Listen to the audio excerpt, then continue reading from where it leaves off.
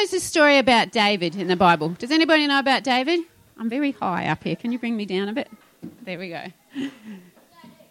Jacob, what did David do?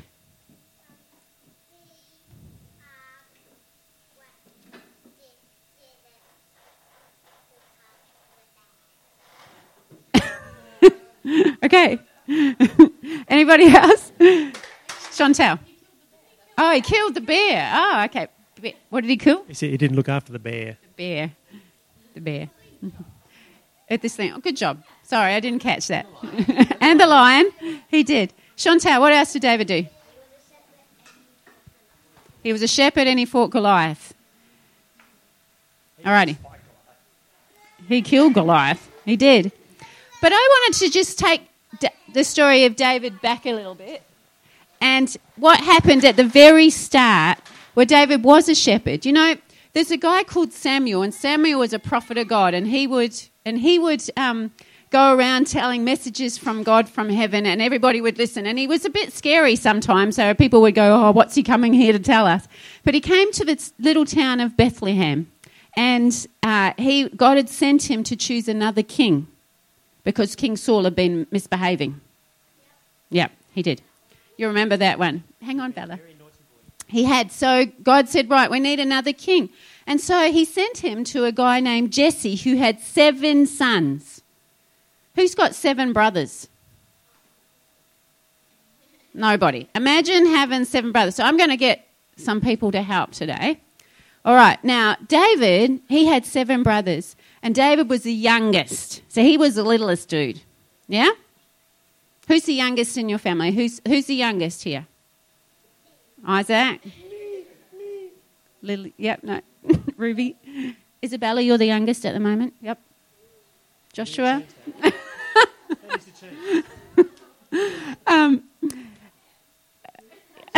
Jade, you're the youngest, are you?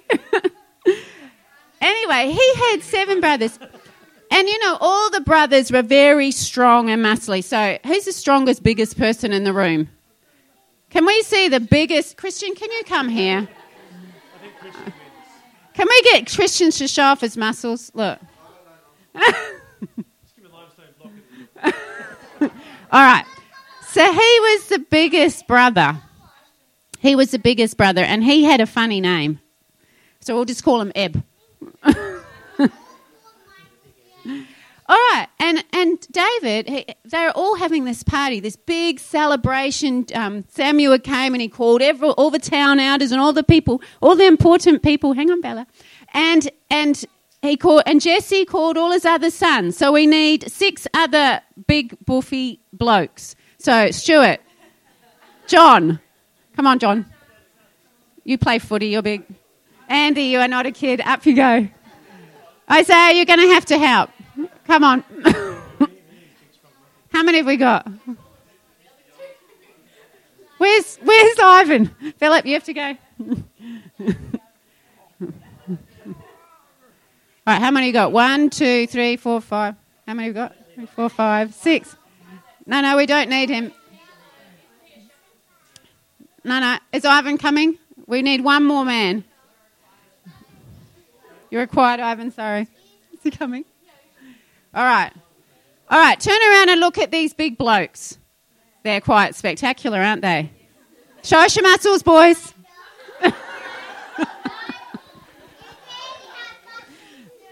There's always one in the bunch. Okay, Ashton, hang on. All righty, now...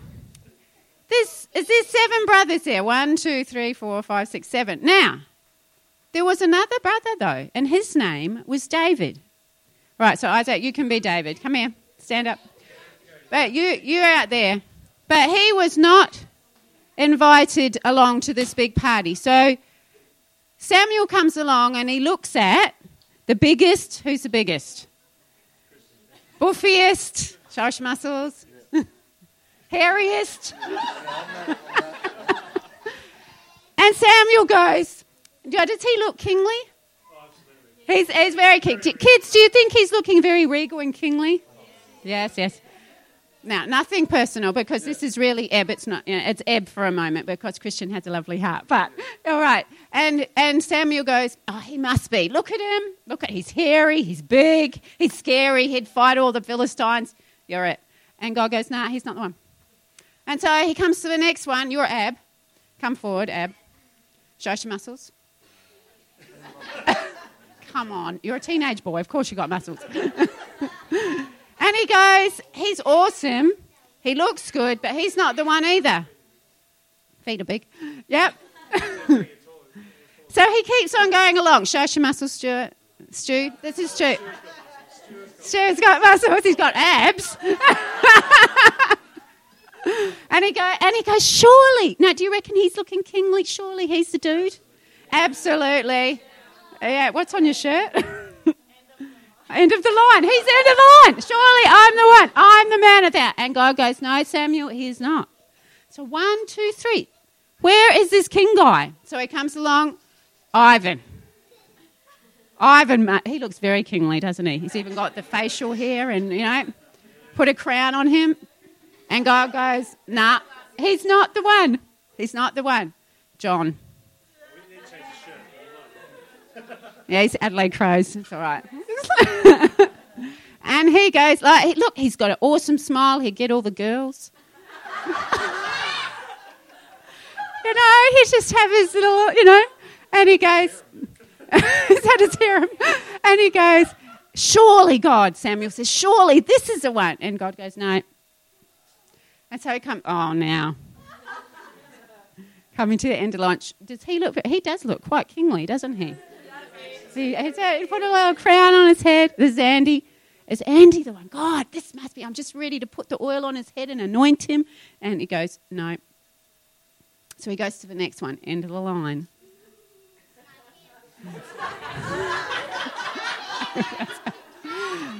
And he goes, here's the smooth customer. He's got the gift of the gab. He's even got the dimple. Surely he is the one. Does he look kingly? Does he look kingly? He's got the muscles. He thinks he's got the muscles. He's got the muscles. He's got dimples. He doesn't need muscles. And Samuel goes, God, surely you got 1, 2, 3, 4, 5, 6, 7 brothers here. Must be. And God goes, nah. And so Samuel turns to Jesse. You're Jesse for a minute. And goes, Jesse, do you have any more sons? And he goes, well, yeah. There's the youngest dude. It's Dave. He's out tending the sheep. And he says, bring him in here. He got forgotten about. Thank you, guys. Kingly looking, but you can sit down now. And David had been forgotten about. So, guys, if you ever feel forgotten about, he's playing his harp.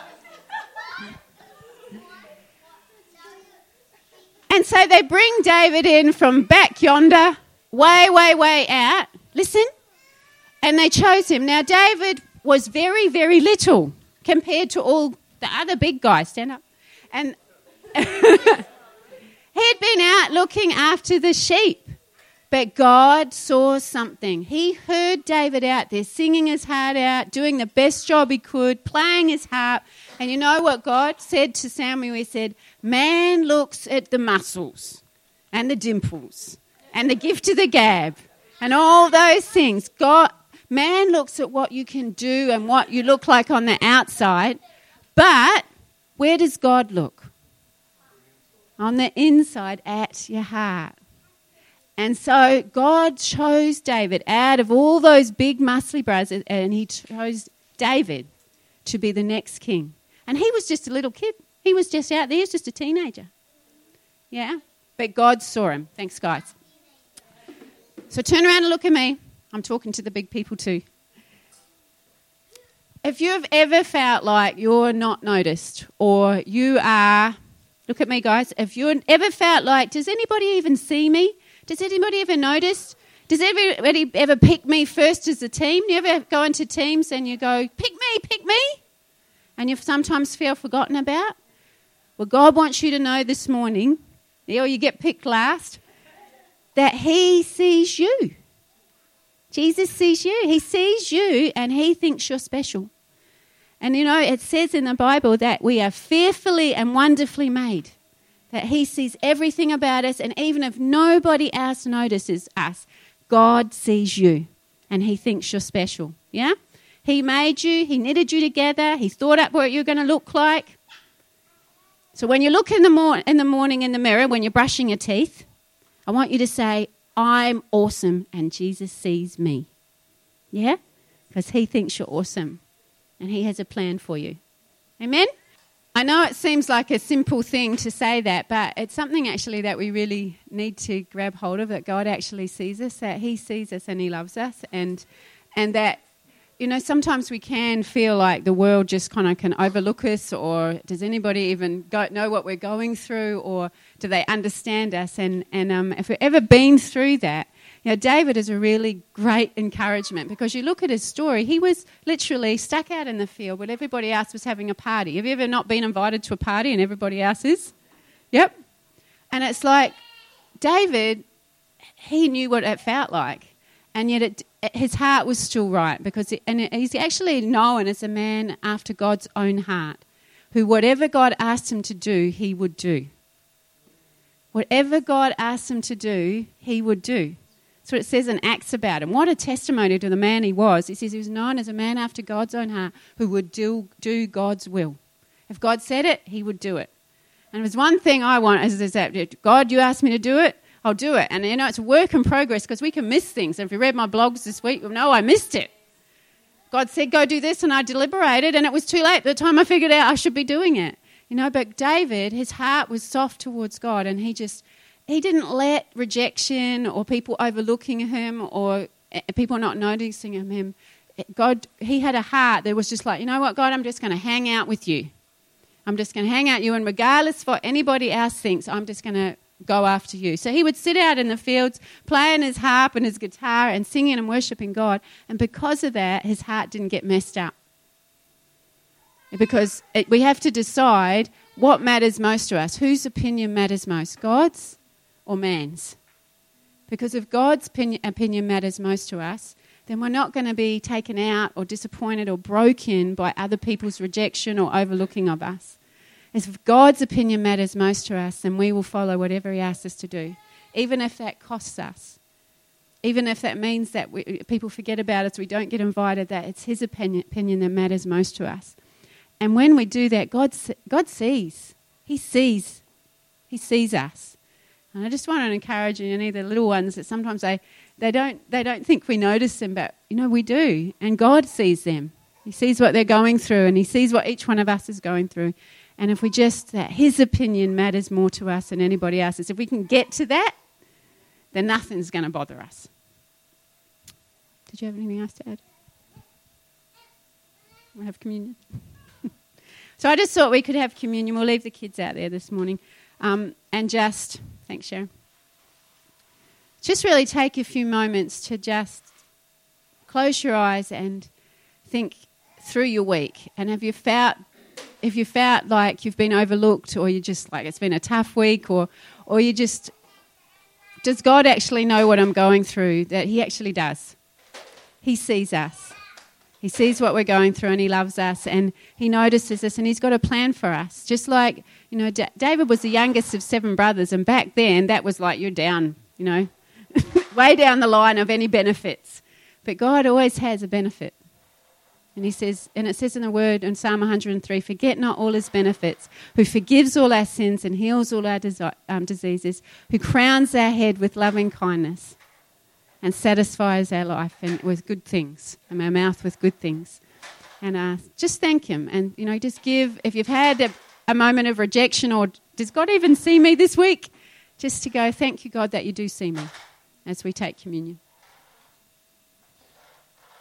I just want to talk briefly, so we'll do the offering after the sermon, because I want to talk about money.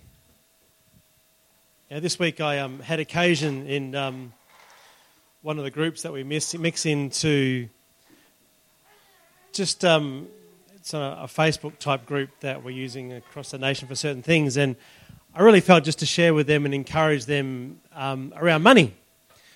And this is a Interesting group. You get certain groups on Facebook and, you always know who's going to like what and who's going to comment. And there's those people who always make a comment and always like things. You know what I mean? And this is a fairly new group of just people connected around just certain things to do with God that we're invited to be a part of and just to encourage them with. And they make these posts, and there's always people jumping in, making posts and doing their bit. And the organizer of this group just said, look, can you, because they didn't want to be the one making a comment all the time, said, can you just make a comment around just around money and encouraging them around, around their giving and about partnering in with a couple of people and just get involved. I said, sure, happy to do that, because that's part of what we do, yeah? Giving and so on. So I put this post up and the group went silent. And Dayle and I sort of looked at each other and went, now the problem with Facebook is it tells you who's seen the post. And you can see one by one they were looking at it and there were no comments, there were no likes. I thought, I'm glad I'm not attached emotionally to Facebook because, could really go through some rejection phase. And it took a day before one of the group, one of these ladies who always makes a comment, she saw the post because she hadn't been on and she saw the post. And she made this wonderful supportive comment and it was, and put the like in there and she was it. And I thought, wow. You want to offend somebody? Talk about money. And we just successfully probably offended the whole group.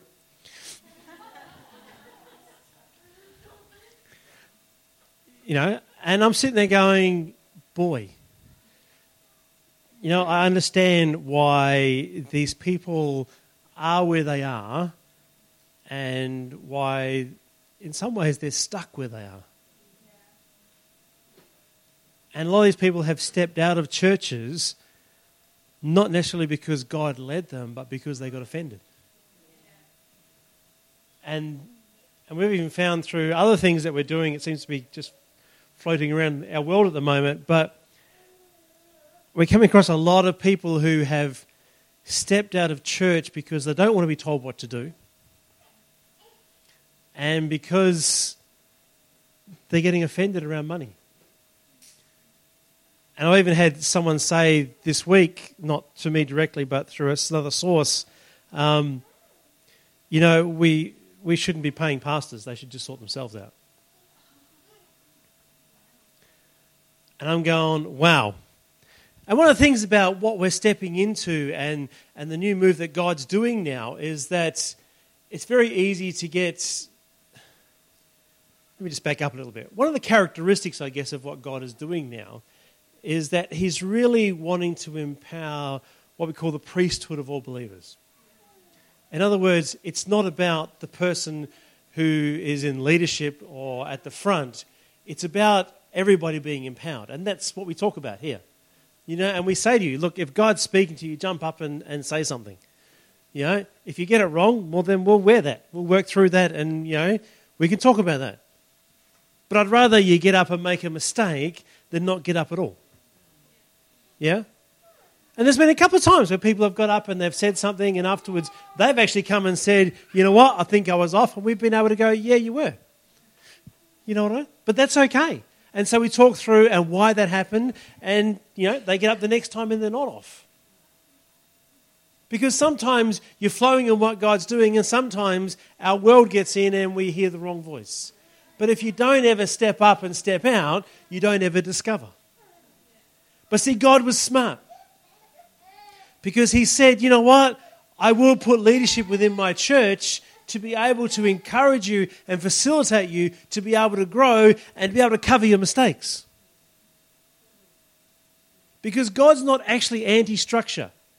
And that's one of the challenges that's happening with what God's doing now is he may be taking out the control of some of the leadership of the church, but he's not necessarily taking apart the structure.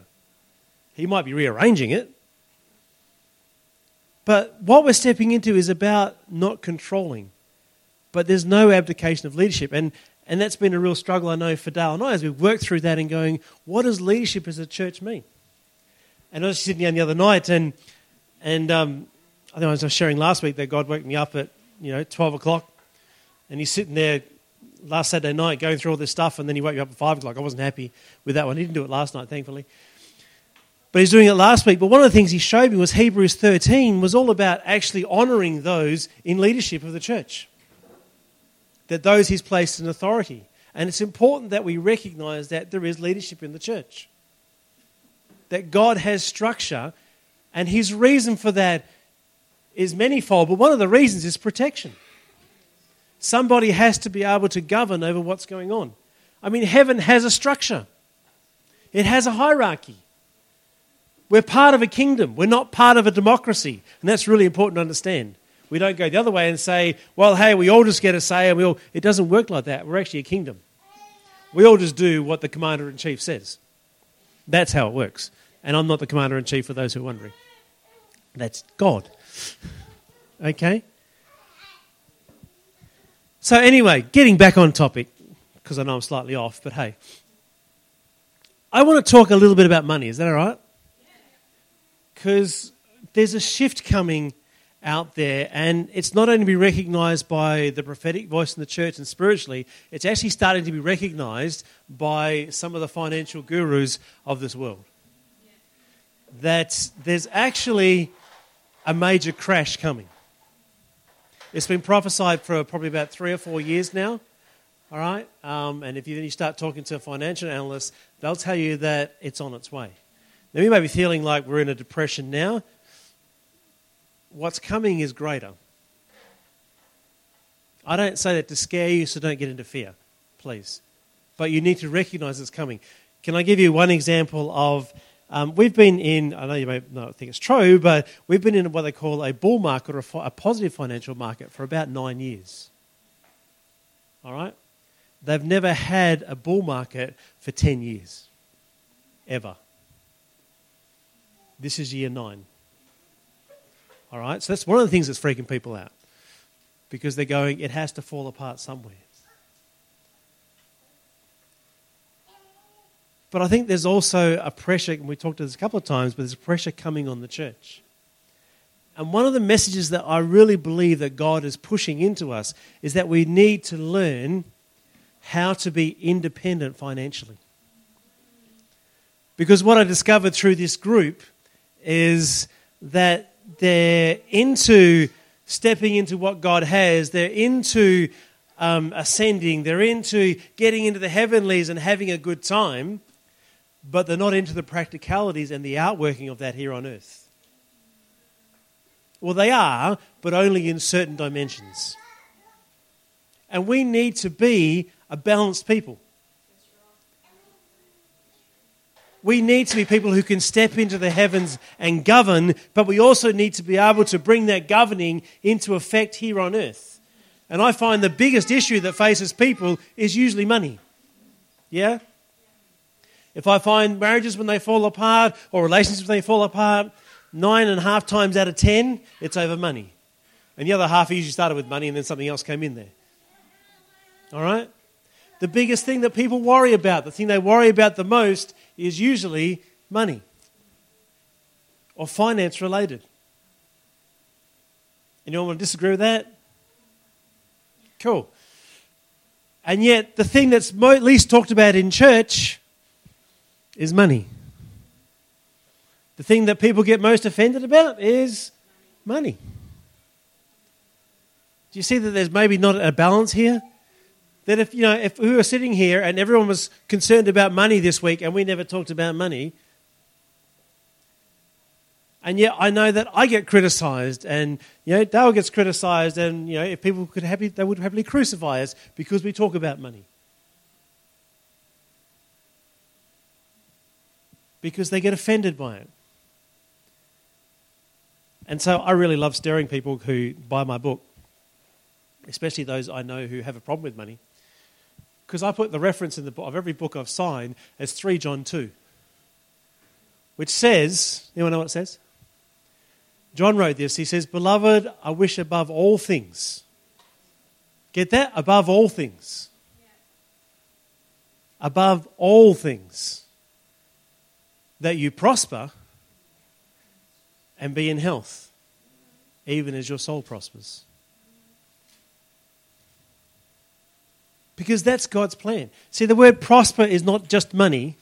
Prosper actually says that going well in every area of your life. That's what prosper is. So you could be a multi-billionaire and be dying of cancer. That's not prospering.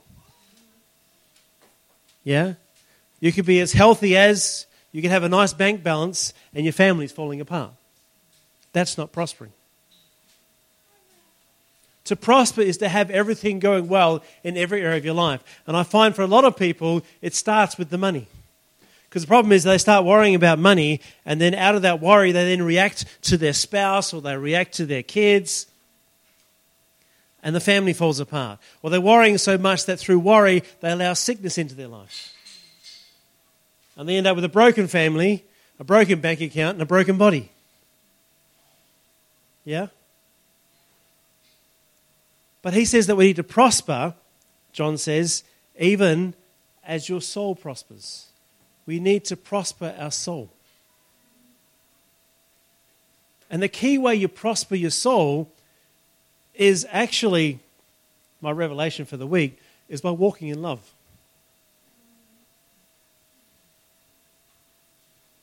Now the thing about walking in love is, that's hard. Yeah? Because we're told to walk in love when it's not loving towards us. You know, Jesus said amazing things like, love your enemies. He didn't just say, love your enemies. He said, do good to them. Isn't that just so Jesus, you know? And I'm sitting there this week and I'm going, God, that's really hard. It's really hard to love people who don't do good to you. It's really hard to love people who don't speak well of you. It's really hard to love those who aren't loving towards you. It's difficult, isn't it? But you know, God's got an answer for everything, which is one of his frustrating qualities. Don't you think? Because he said in 1 John chapter 5, and if you want to know about love, read 1 John. All right? It's written by John, he's the one who leant back on Jesus' chest. He was so close to Jesus. He was probably the closest disciple. He's one of the first guys that were recorded in great detail stepping into heaven. And he writes a book, and what does he write about? He writes about love. And he says in 1 John 5 verse 3, for this is the love of God, that we keep his commandments, and his commandments are not burdensome. You know what he says to us? It's not hard to love people. Anyone agree with that? I find it easier to love people who love me. You know, I love you all. But that's easy because you all love me, right? Yeah. Right? Yeah. Oh, just remember that when you want something next time. And it's not hard to love people that love you. But when people rub you the wrong way, when people push the boundaries and they overstep the mark and you go, I just want to slap them across the head and say, grow up. You ever had those people in your life? Is there a day where you don't have those people in your life? Actually, no. But he says to love them. And in loving them, we actually then step ourselves into that place where God can do amazing things. This is the command. In fact, Jesus said, look, let me summarize the whole of the Bible, everything the prophets have said. Let me summarize all of history to you. It's in two things. Love the Lord your God with all your heart, soul, mind, and strength. And love your neighbor as you love yourself. And they go, well, let's get this. Who's my neighbor? And Jesus says it's the person that you don't like. It's the person that doesn't like you.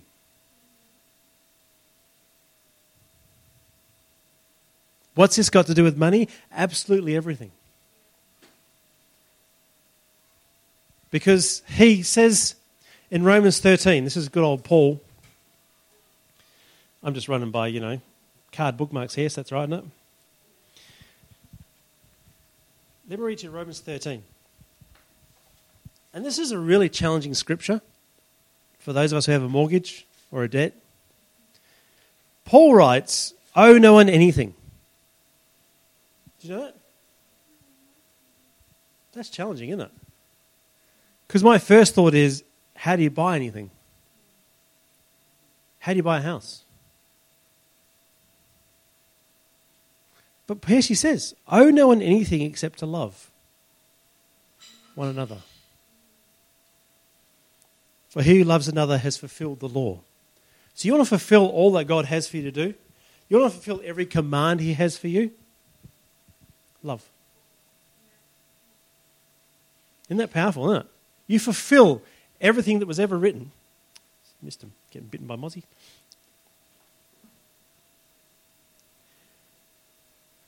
If you want to fulfill everything that's ever written in the Bible, love. Now, this doesn't mean that you go out and be a doormat, all right? Put this in balance. It doesn't mean you just take whatever the world throws at you. But it does mean that you need to be in communion with God so that he can show you how to act in love in every situation. Because sometimes you got to do tough love. Other times you got to walk in a gentle love. And that comes out of our relationship with him. And this is why it's important to be stepping into heaven.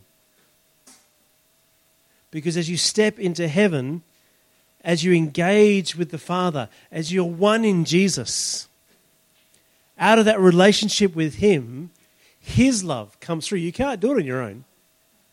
It's his love flowing through you that will give you wisdom and discernment when you deal with people in how to act in love towards them. Does that make sense? And when you walk in love, then you open yourself up to his blessing.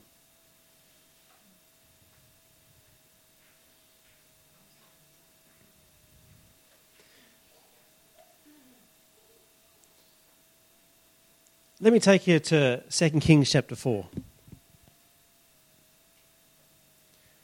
Because this is where we need to then step into the miraculous of what God wants to do. You see, when you start walking in love, when God says, I can trust you because you're abiding in me and I'm abiding in you. He says in John 15, John says, look, when you abide in me, and my word abides in you, you can ask whatever you want and it'll be done. And I think that it is a determined mosquito. There he is. I got him. I love you, mosquito. Love you to death. Determined. So you got to be like a mosquito, determined. To walk in love. Now what was my train of thought there? Sorry? 2 Kings 4. Ah, yes. As you walk in love, you actually open your way up to the miraculous of God working through you.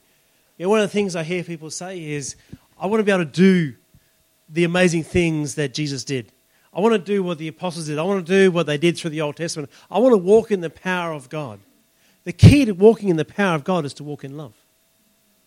And the key around that is to abide in God and to be in love with God so much that there's less of you and more of him. And as we abide in him, so the thing is that when you start to abide in him, he starts to reveal your heart.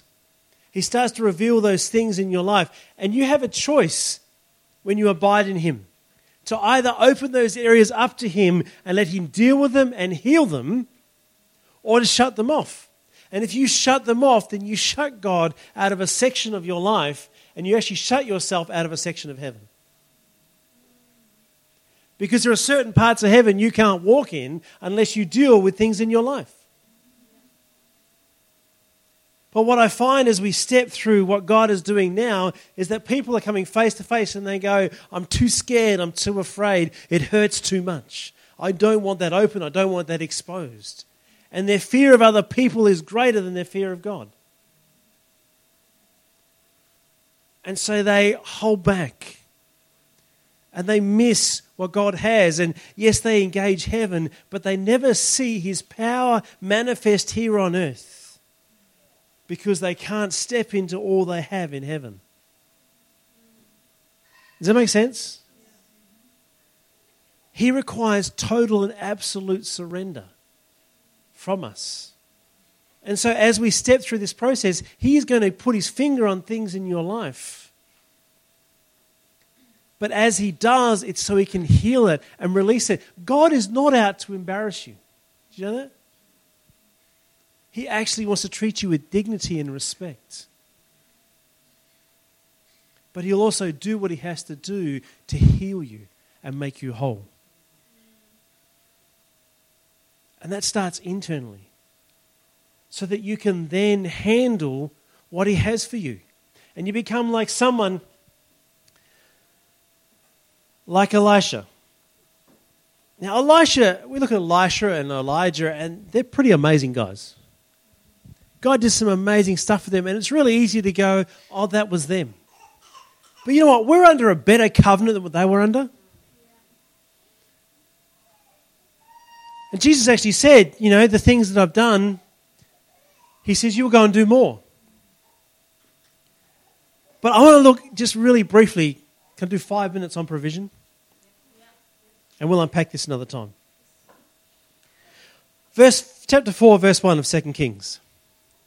A certain woman of the wives of the sons of prophets cried out to Elisha, saying, your servant, my husband, is dead. And what happened was Elisha had a school of prophets, right? And they would go out there and they'd build this little building and they'd look after him and they would get paid through the ministry of Elisha. Now the problem is that she's dead. Sorry, she's not dead. The husband's dead. And he was part of the school of prophets and he's died.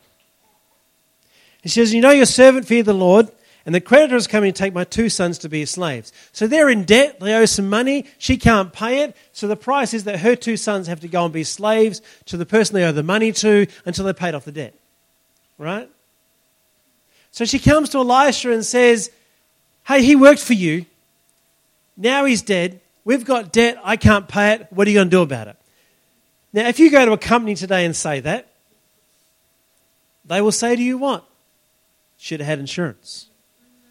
Yes, they work for us, but no longer works for us, so therefore no longer have responsibility. Stick it up your nose.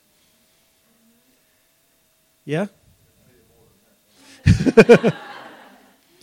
In fact, you know those entitlements we're going to give you, we're not giving those anymore, you don't deserve them. Whatever. All right? Because that's how the world works. The world system says, too bad. But God doesn't.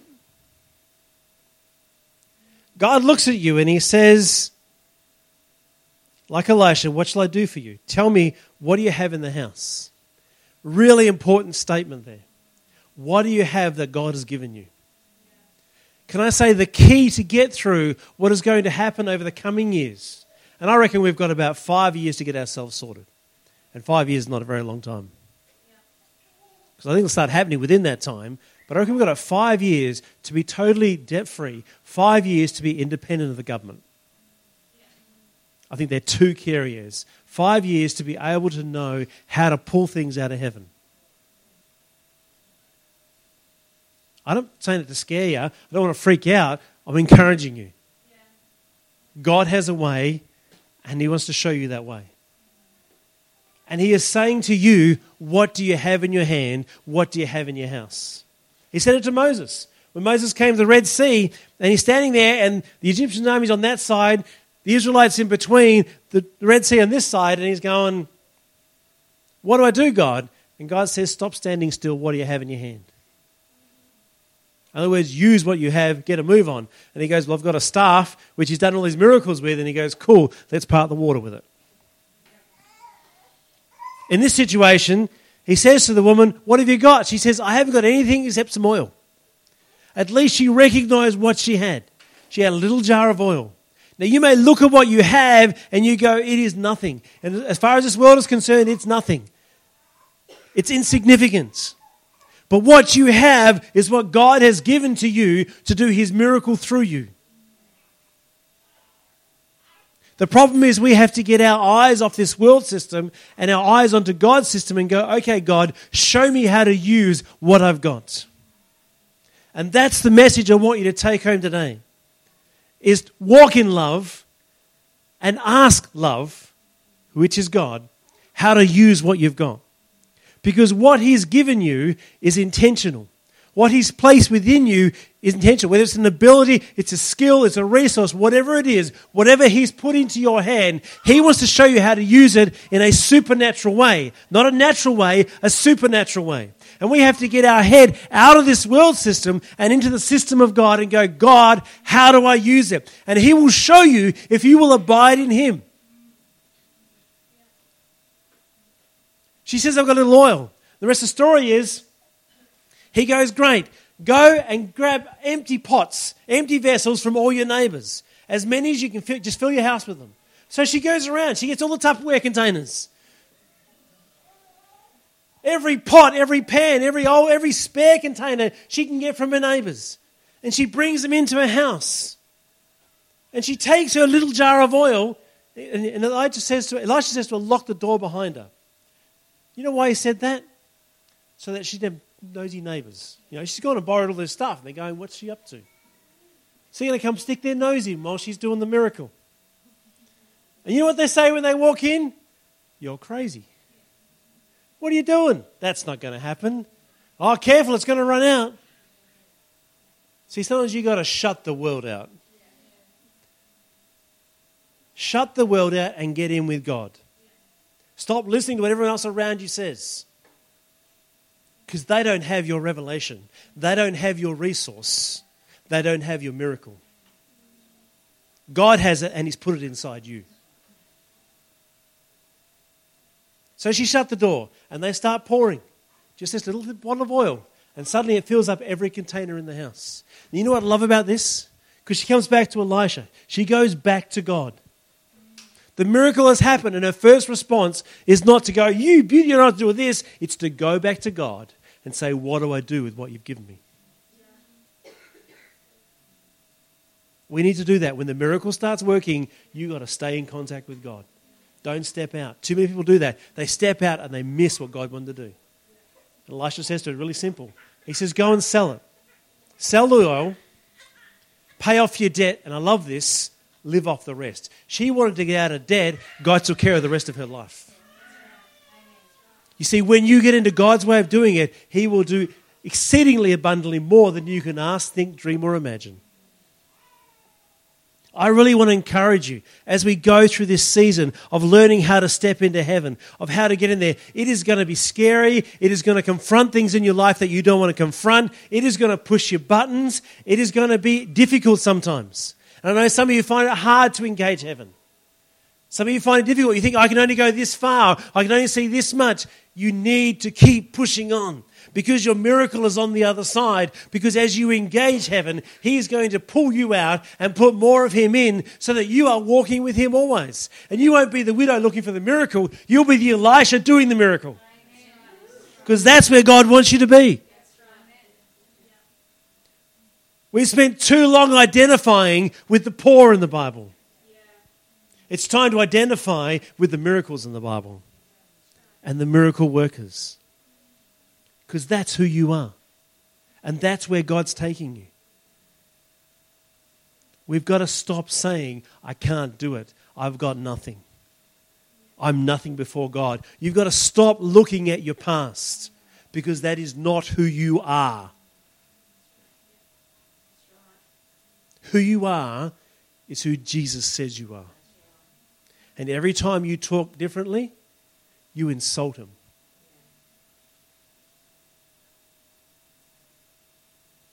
He has a miracle working power He wants to do through you. He has given you the resources.